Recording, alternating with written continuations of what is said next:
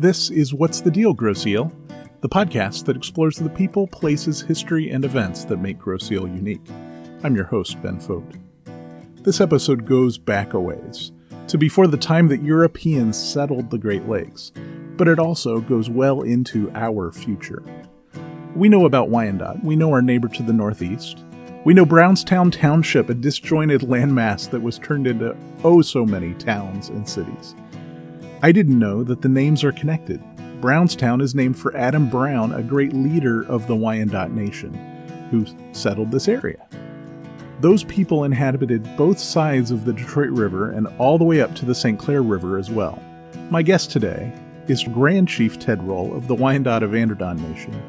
Chief Ted leads a tribe of Wyandot that trace their ancestry through the Anderdon Reservation in Essex County of Ontario, just east of Amherstburg, and back all the way to Adam Brown and beyond. The Wyandot of Anderdon are a part of an effort to reconcile our understanding of Native history in America and Canada. It's a difficult and inspiring history that we all need to know about. Now, our conversation is a bit long, so I'll stop there and have more to add at the end. Join me in welcoming Grand Chief Ted Roll. Joining me today is Chief Ted Roll of the Wyandot of Anderdon Nation, and I'm so glad I get to learn about the indigenous people of Downriver and share it with What's the Deal, Grosse Ile. Thank you so much, Chief Ted. You're welcome. You represent the Wyandot of Anderdon. I've heard of the Wyandot, obviously, and the Anderdon name is new to me. Can you tell me about the tribe and how it's connected with the rest of the Wyandot? Well, like I was saying earlier, the Wyandots, we call Gibraltar the little Washington, D.C. of the Wyandots, because at some time or another, they all came from the Wyandotte, Detroit area. And during the late 1700s, some of the Wyandots moved down to Upper Sandusky, Ohio. Sure. But they're all family, and they would travel back and forth. So, that's how the separation started. It was a friendly separation because, they went down to Ohio. It's just like me moving to Chicago because sure. I found something better. Right. I shouldn't have used Chicago because I don't like Chicago. But that's how it started. And it maintained that friendship up until the War of 1812. That's when the division came. Because the Upper Sandusky Wyandots fought for the Americans. Okay. And the Detroit Wyandots fought for the British. And it was, at the end of the day, it was all about the land. It was who could be the best salesman to get you to fight for them on their side, because they promised that we would be able to keep our land. Sure. And at the end of the day, and the end of the war, we did not get our land. We got moved all over the place. The Detroit Wyandots started in Detroit, moved down to the city of Wyandotte. And this, as you know, once you cross over into the city limits, it comes to Biddle Avenue, and that was Major Biddle. Sure. And Major Biddle played a major part in moving the Wyandots from there down to Brownstown in Gibraltar. So I got curious one day and I thought, I better find out how Wyandotte got named Wyandotte. So I called my good buddy George Guth, because he was a teacher over there and did a good historian about Wyandotte history. I said, George, how did the city of Wyandotte get named Wyandotte? And he says, well, Major Biddle come in and decided he liked this piece of property. He wanted that piece of property. So he moved the Wyandottes down to Mungwaga in Brownstown, and somebody asked him, well, what are we going to name this land? He goes, we'll name it Wyandotte because the Wyandottes were here. And that's how the city got named Wyandotte. Now, the French added the T-E. Okay. So we spell our Wyandotte with just one T. The Wyandot Nation in Oklahoma and Kansas, the Wyandot Nation in Oklahoma spells it with T-E, and I'm pretty sure the Wyandot of Kansas just used a one T. Okay. Not 100% sure. I'm thinking about that, but I think Sure. that I'm correct. Sure. But Well, so the Anderton Nation, is that the right term for it? Are the Wyandots of Oklahoma and Kansas the same nation, or are you separate? The Wyandots of Anderton, over in Canada, there was a place called the Anderton Reserve, and now the only people that lived on there were the Wyandots. So it's the Wyandotte Reserve, Okay. Wyandotte of Anderton. So in the late 1900s or early 2000s, we changed our name to the Wyandotte of Anderton. But from 1972, when we became incorporated with the state, we got our corporation papers, it states Wyandottes. Okay. And so we changed it to the Wyandotte of Anderton to honor our ancestors. But the Wyandotte Nation and the Kansas Wyandottes all came out of Upper Sand, moved down. They moved from here down there to Upper Sandusky, and they were the last tribe to be removed in 1843 to Kansas. Okay. Okay. So even the ones that fought for the Americans got moved. Yes. And so they did do a little battle against each other in the War of 1812, not much, but I think the clan mothers stopped that part. And, you're fighting your own brother and sisters, your own cousins. So when the Wyandottes were removed from Upper Sandusky, they went to Kansas. They were the last tribe to be moved. And when they got there, they were promised 140,000 acres, which didn't come about. They didn't have it. It wasn't there. And so they took care of the Senecas and the Delawares in Ohio. So when they got to Kansas, the Senecas and the Delawares took care of the Wyandotte. And so they bought the Ohio Wyandottes bought 36 lots from the Senecas, and the Senecas give them an extra 3. And then in 1857, there was another split in the Wyandottes, and some of them stayed in Kansas, and some of them got removed to what is now known as Wyandotte, Oklahoma, and about 200 families went down there in 1857. As you read through history, all the tribes were split because of the wars, because the British or the Americans or the French, whoever had the biggest line, call them used car salesmen, that they would fight for them because if we win the battle, you get to keep your property. It was all about land. Sure. And so for the Kansas people that stayed there, the deal was that if you give up your Indian status, you get to keep your land. There's a lot of history of Wyandottes in Kansas on both sides of Kansas City, Kansas, and Kansas City, Missouri. Mm-hmm.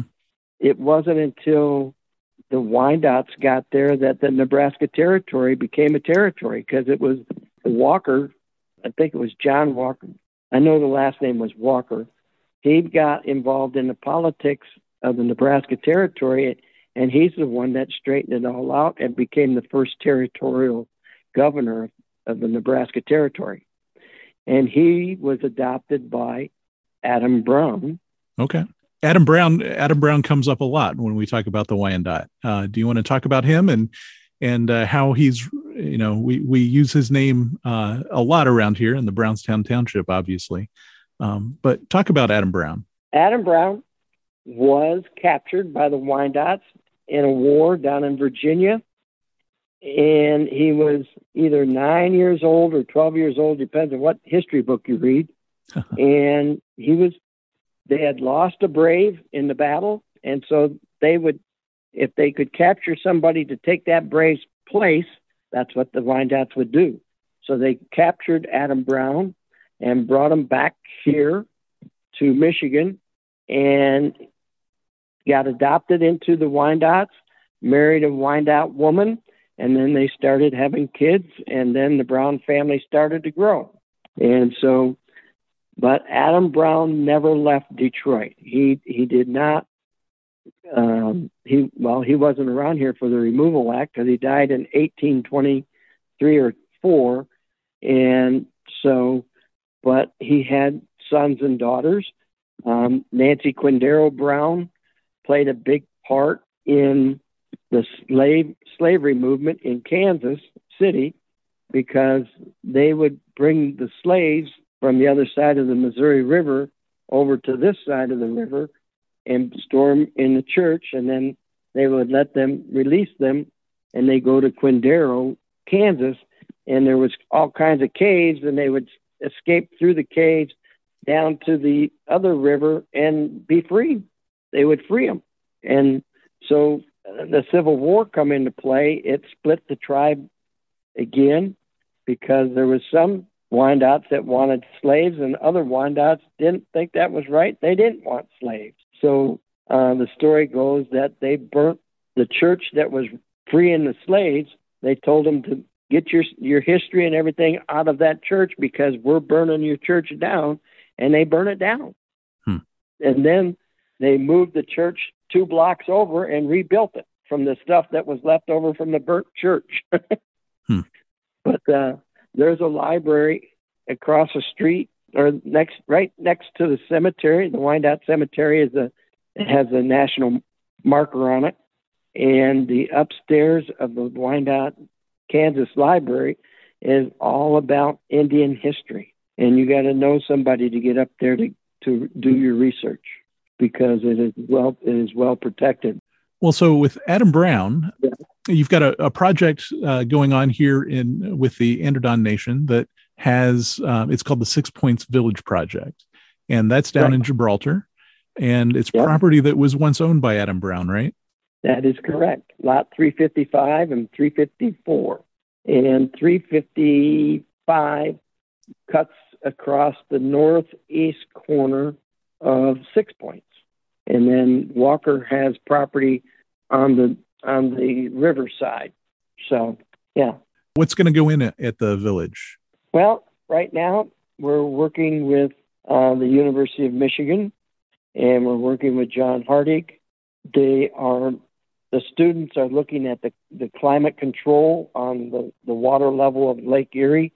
Sure. And seeing why it's up and down the way it is, because when it goes up, we're in tough shape. When it's down, we're in good shape. A couple of years ago, we were filing for a grant to get things started, and it was with the Herb Lumber Company and a couple of other people. 2 years in a row, we almost got the grant. It didn't hit the board's hot point. There were some other people that needed the money more than we did, and they got it, and they apologized. I mean, I thought when they met, we had a meeting with them, and they went down and we walked the property. They all thought, wow, this is a great idea, great project. And I thought, wow, we're going to get this. And at the last minute, we didn't get it. And 2 years in a row, we did that. So then I made a trip to Lansing. Second chief at the time was Darcy Tamaro. Him and I were invited to Lansing to come down on the House floor for recognition. Every state representative gets to bring somebody in during their term in office and give them recognition on the House floor. And so that's the first time I've been to Lansing. I lived in the Capitol building. Yeah. So Tara Clemente, who is a tribal member, took us there, and we're sitting in the Senate, and they were working on a bill called the Iron Belt Trail. Sure. And so I'm sitting next to this guy, and we started chit-chatting back and forth, and I asked him what he was doing here, and he'd ask me what I was doing here, and come to find out, he was the head of the Iron Belt Tour. Oh. And so we exchanged business cards, and I said, we're going to be talking. I said, we got a project that you might be interested in taking a look at. And then as we got recognized on the House floor, a lot of people that I know downriver that are reps came over and talked, and I got to meet the Speaker of the House. And so we're walking back to Kara's office, and who am I walking next to? The guy from the Iron Belt Tour. And so Sure. we started a conversation again. And so I went back to Lansing. Kara said, well, I got a meeting with these two people that are doing projects down around Flat Rock in Gibraltar and Trenton. And one was working on wanting to do a canoe, make the Huron River be able to go from Ann Arbor to Lake Erie on the canoe on the Huron River. And so the other person at the meeting was, guess who? The guy from the Iron Bell Tour. So life has a way of steering people together, doesn't it? Yeah.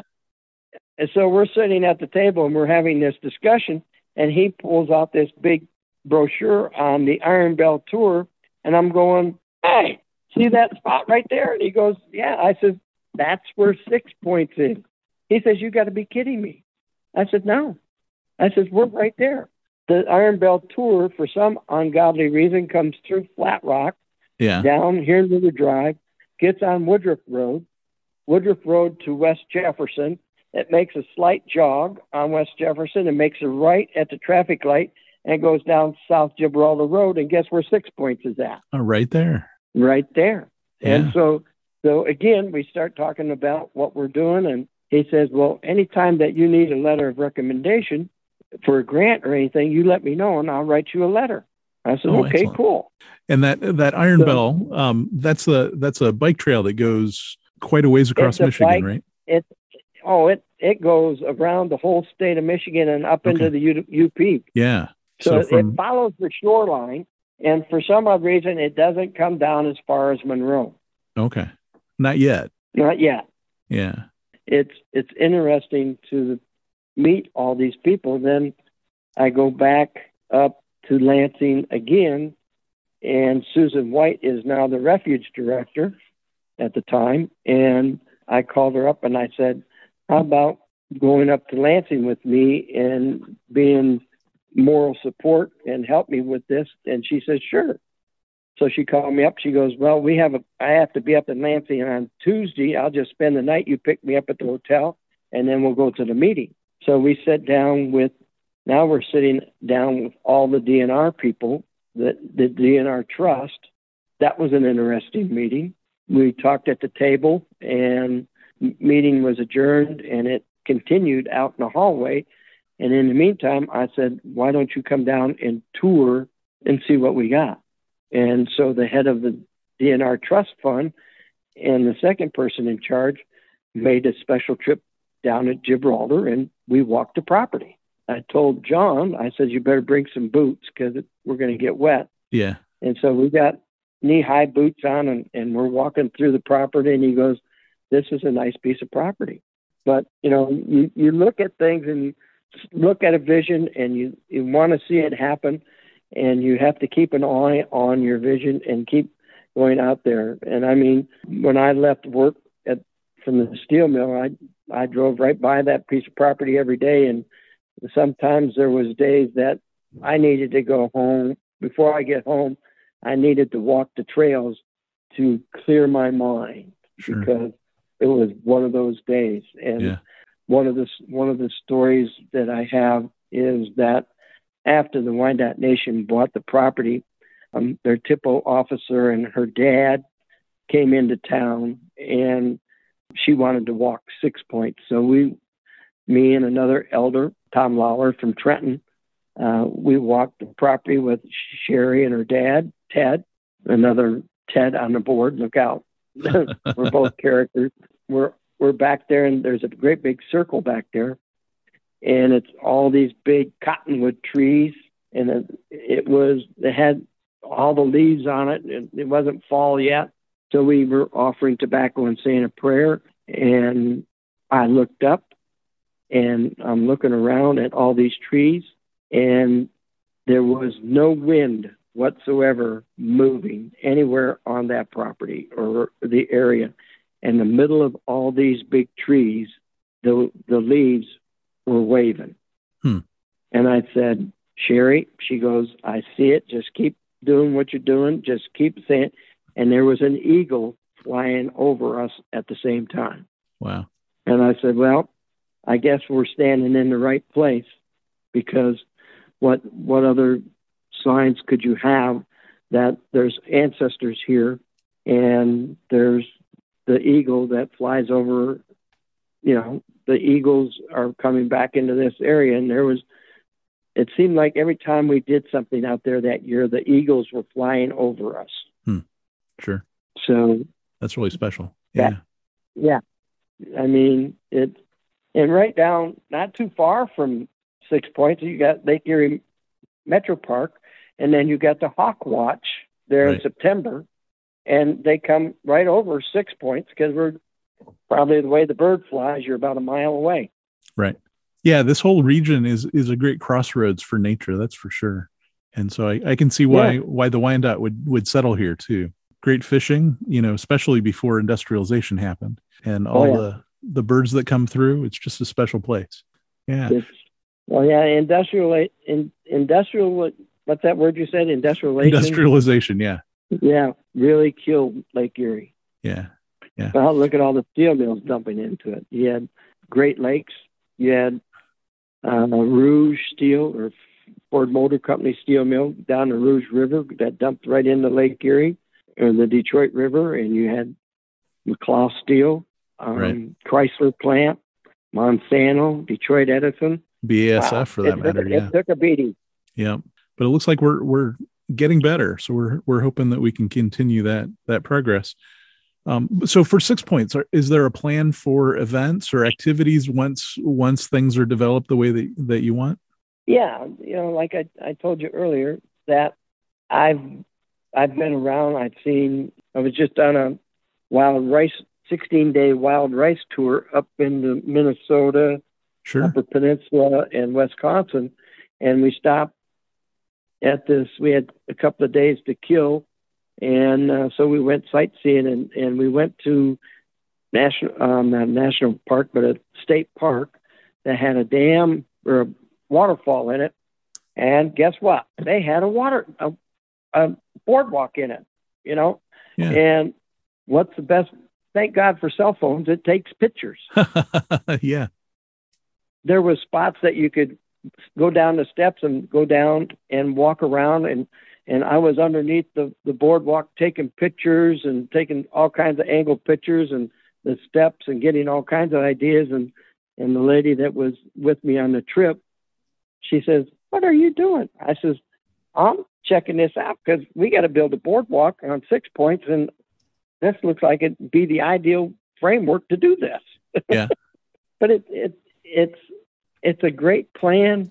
It's just that we keep coming up short, since we are not a federally recognized tribe at this time, and the Wyandotte of Oklahoma own it. They are a federally recognized tribe, and so in dealing with the DNR, they were going to give us a grant, but ours being how do I want to explain this?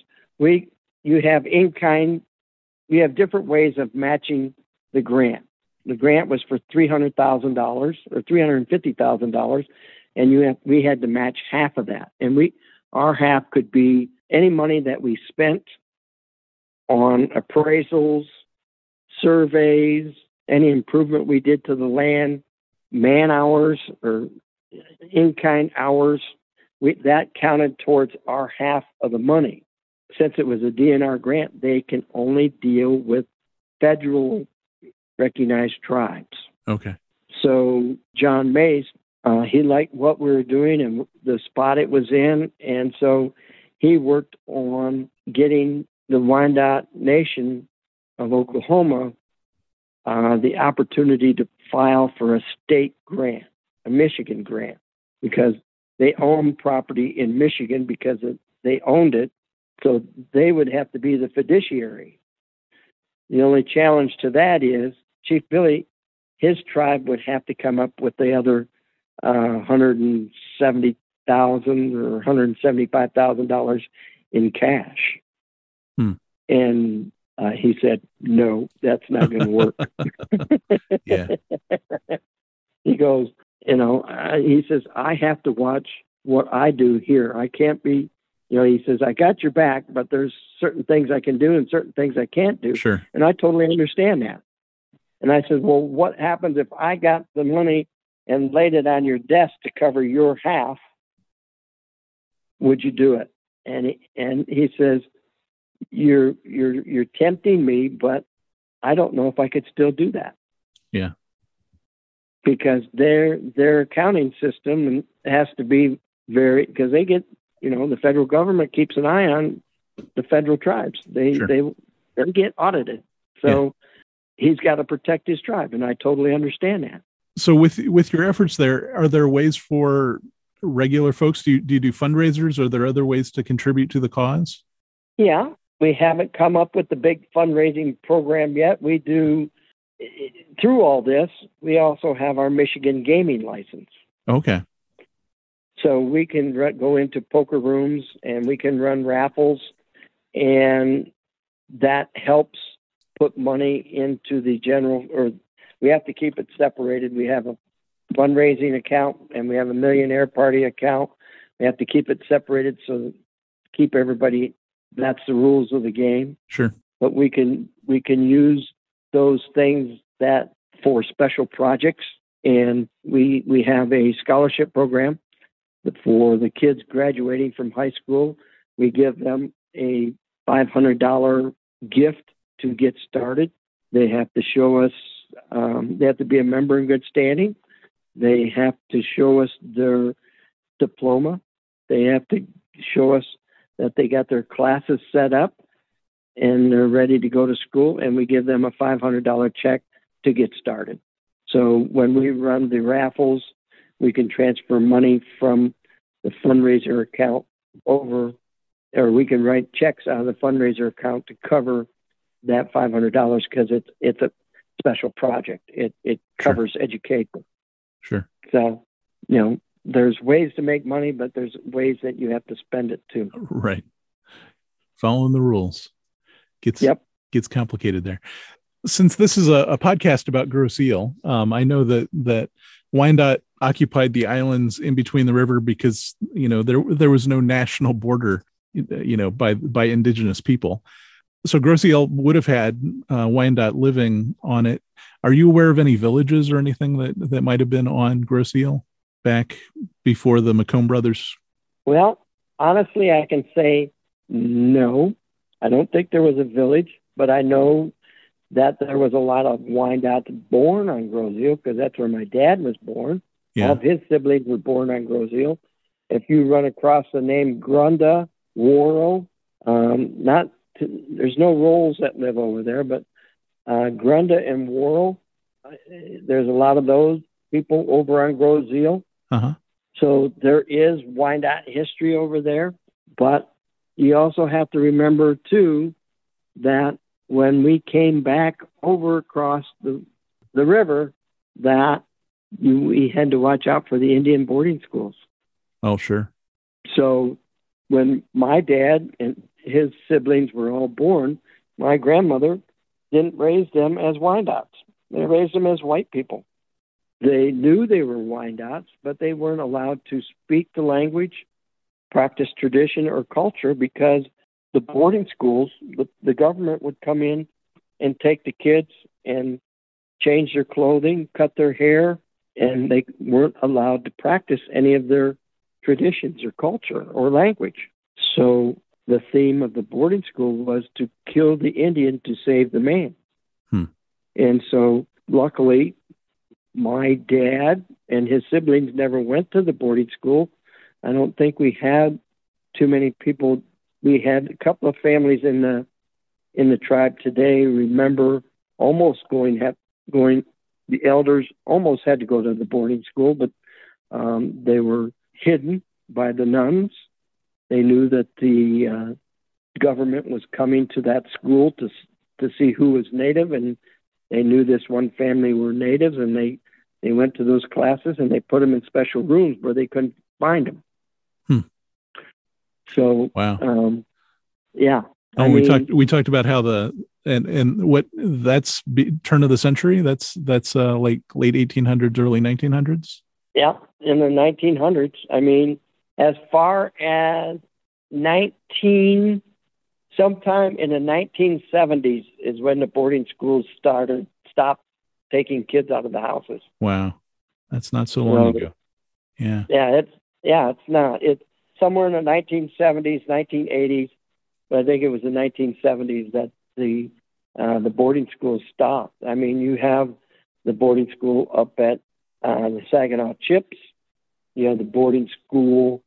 There was a boarding school at Springwells that we found out, and then there was a boarding school at Harbor Springs up in by Traverse City and Calcass up there, up by Traverse City, between Traverse City and the bridge.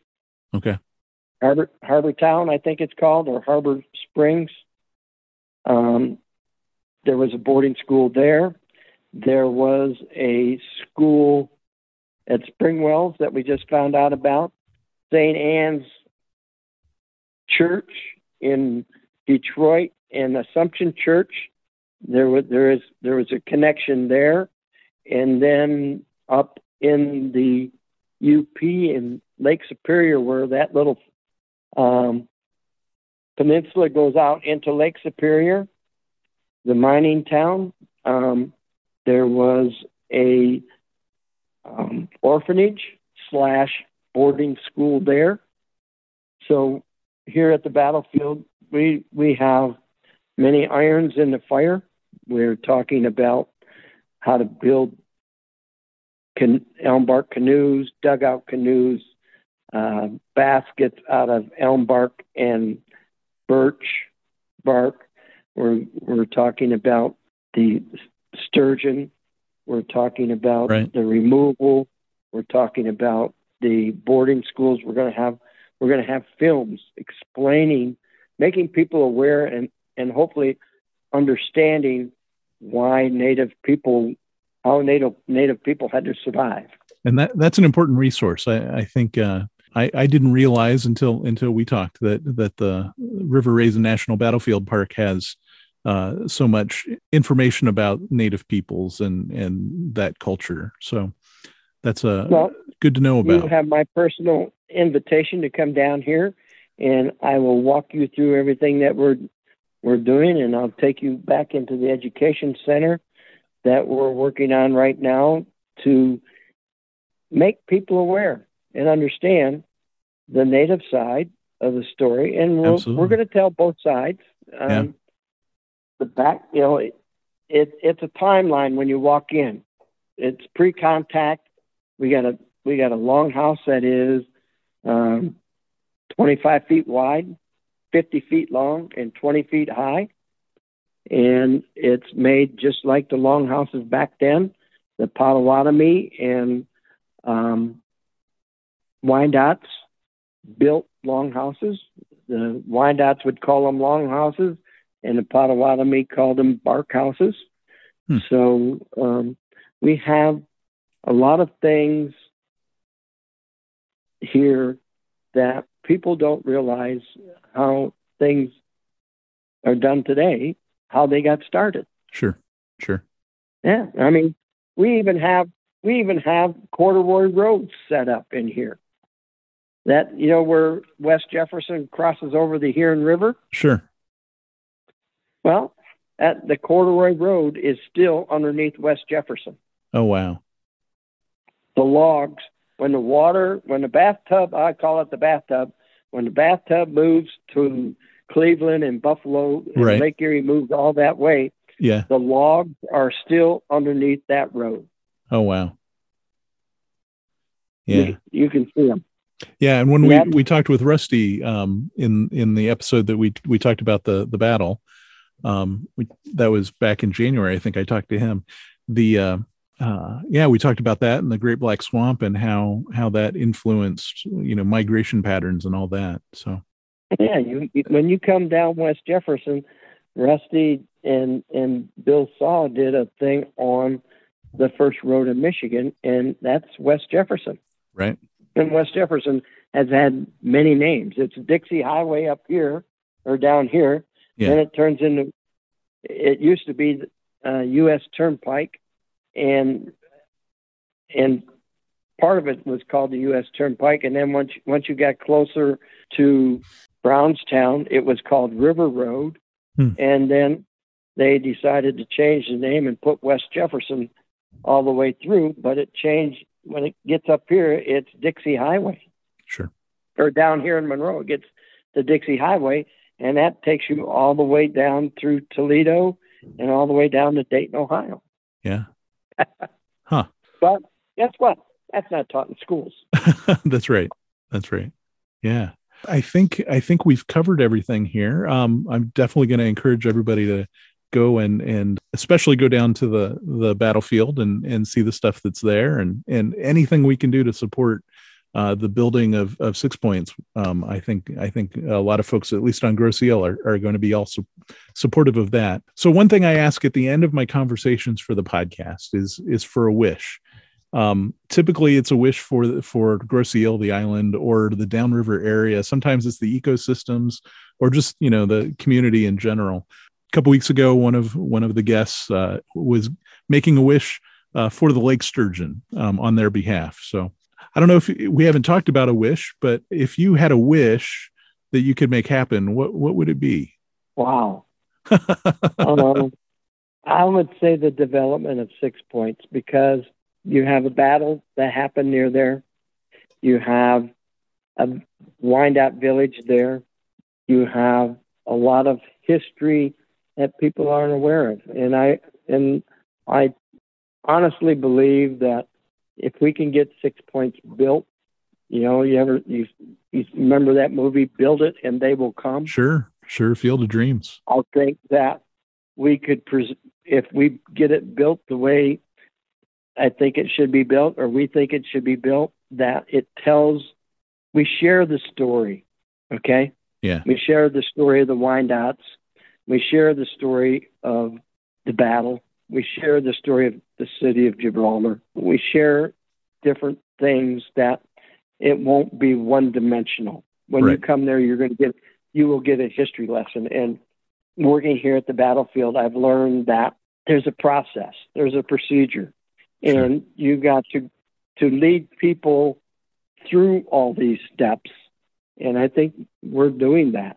And to tell the story, I know I was up in St. Ignace, and there's a Ojibwe museum up there, and I walk outside of the museum, and here's these pictures of the clans and explaining the Bear Clan, the Deer Clan.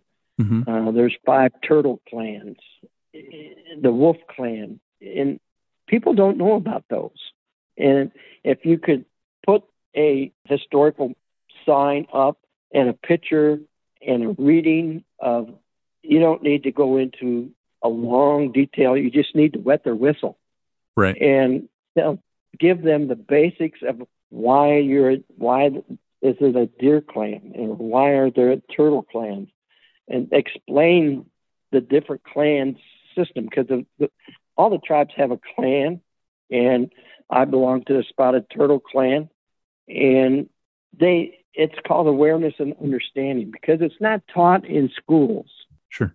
And that would be my wish. I think that the city of Gibraltar would be a great place to start this, because that's where Adam Brown was. And if you look in the downriver area, you see Brownstown spread all over the place. Right. And there's not a monument honoring the man anywhere. Sure.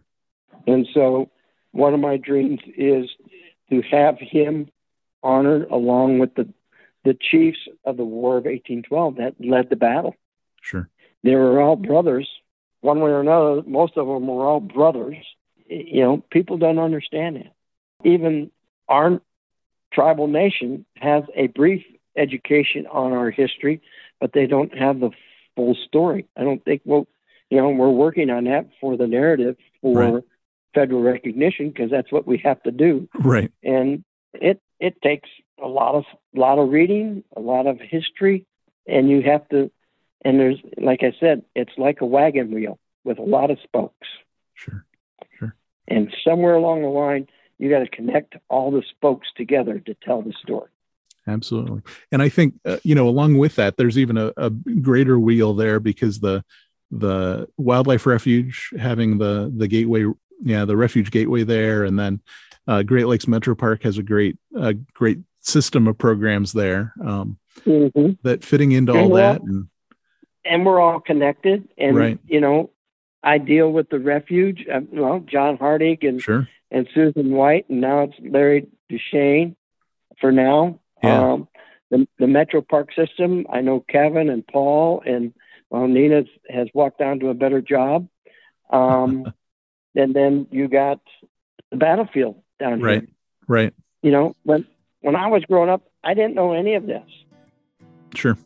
And so this is going to be a great, a great corridor of learning from both cultural and natural perspectives. And I think that's really amazing. So, well, I want to thank you, Chief Ted. I'm so glad we could talk today. I want you to know I appreciate you, and I appreciate any opportunity to gain more understanding of the culture that was here so long ago and that you're helping to preserve and grow, for that matter.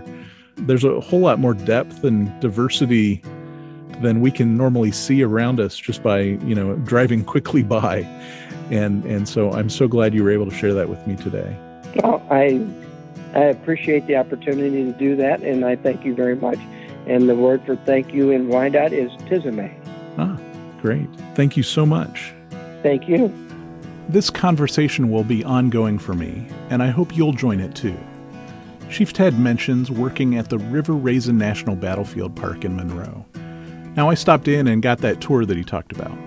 It's not quite ready yet, but there's a lot to see, and when it's done, there will be actual buildings that represent centuries of culture in a way I've certainly never seen before. If you visit and see Chief Ted or Rusty Davis, mention the podcast and maybe they'll let you take a look backstage. The battlefield also has some films and books that focus on the Wyandot and other tribes of Michigan, and they have a special book they published to give a driving tour of the sites where important events of the War of 1812 and really the acceleration of America's fight with indigenous people occurred. It's Native American History Month, and I didn't produce this episode to make an alternative Thanksgiving story or to have a token Native people episode. I really think that the story of how so many people were displaced, often violently, is very important.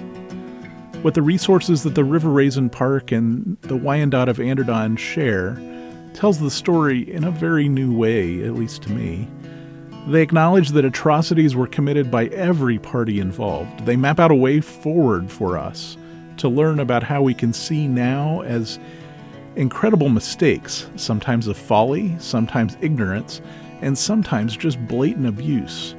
And then they reconcile that and they try to help all sides recover things that we all lost in the process. This isn't the only story like this, but it is one. And I know my life is better for trying to learn from it. If you want to take that journey with me, stop in at the battlefield and look around. Get yourself a copy of The Journey to Understanding at the desk for $10, and let's take that first step. What's the Deal, Grosse Ile is produced and edited by me, Ben Fote, for Fote Media Productions. See the episode notes for links, credits, and ways to listen, comment, and share. And as always, thank you for listening to What's the Deal, Grosse Ile?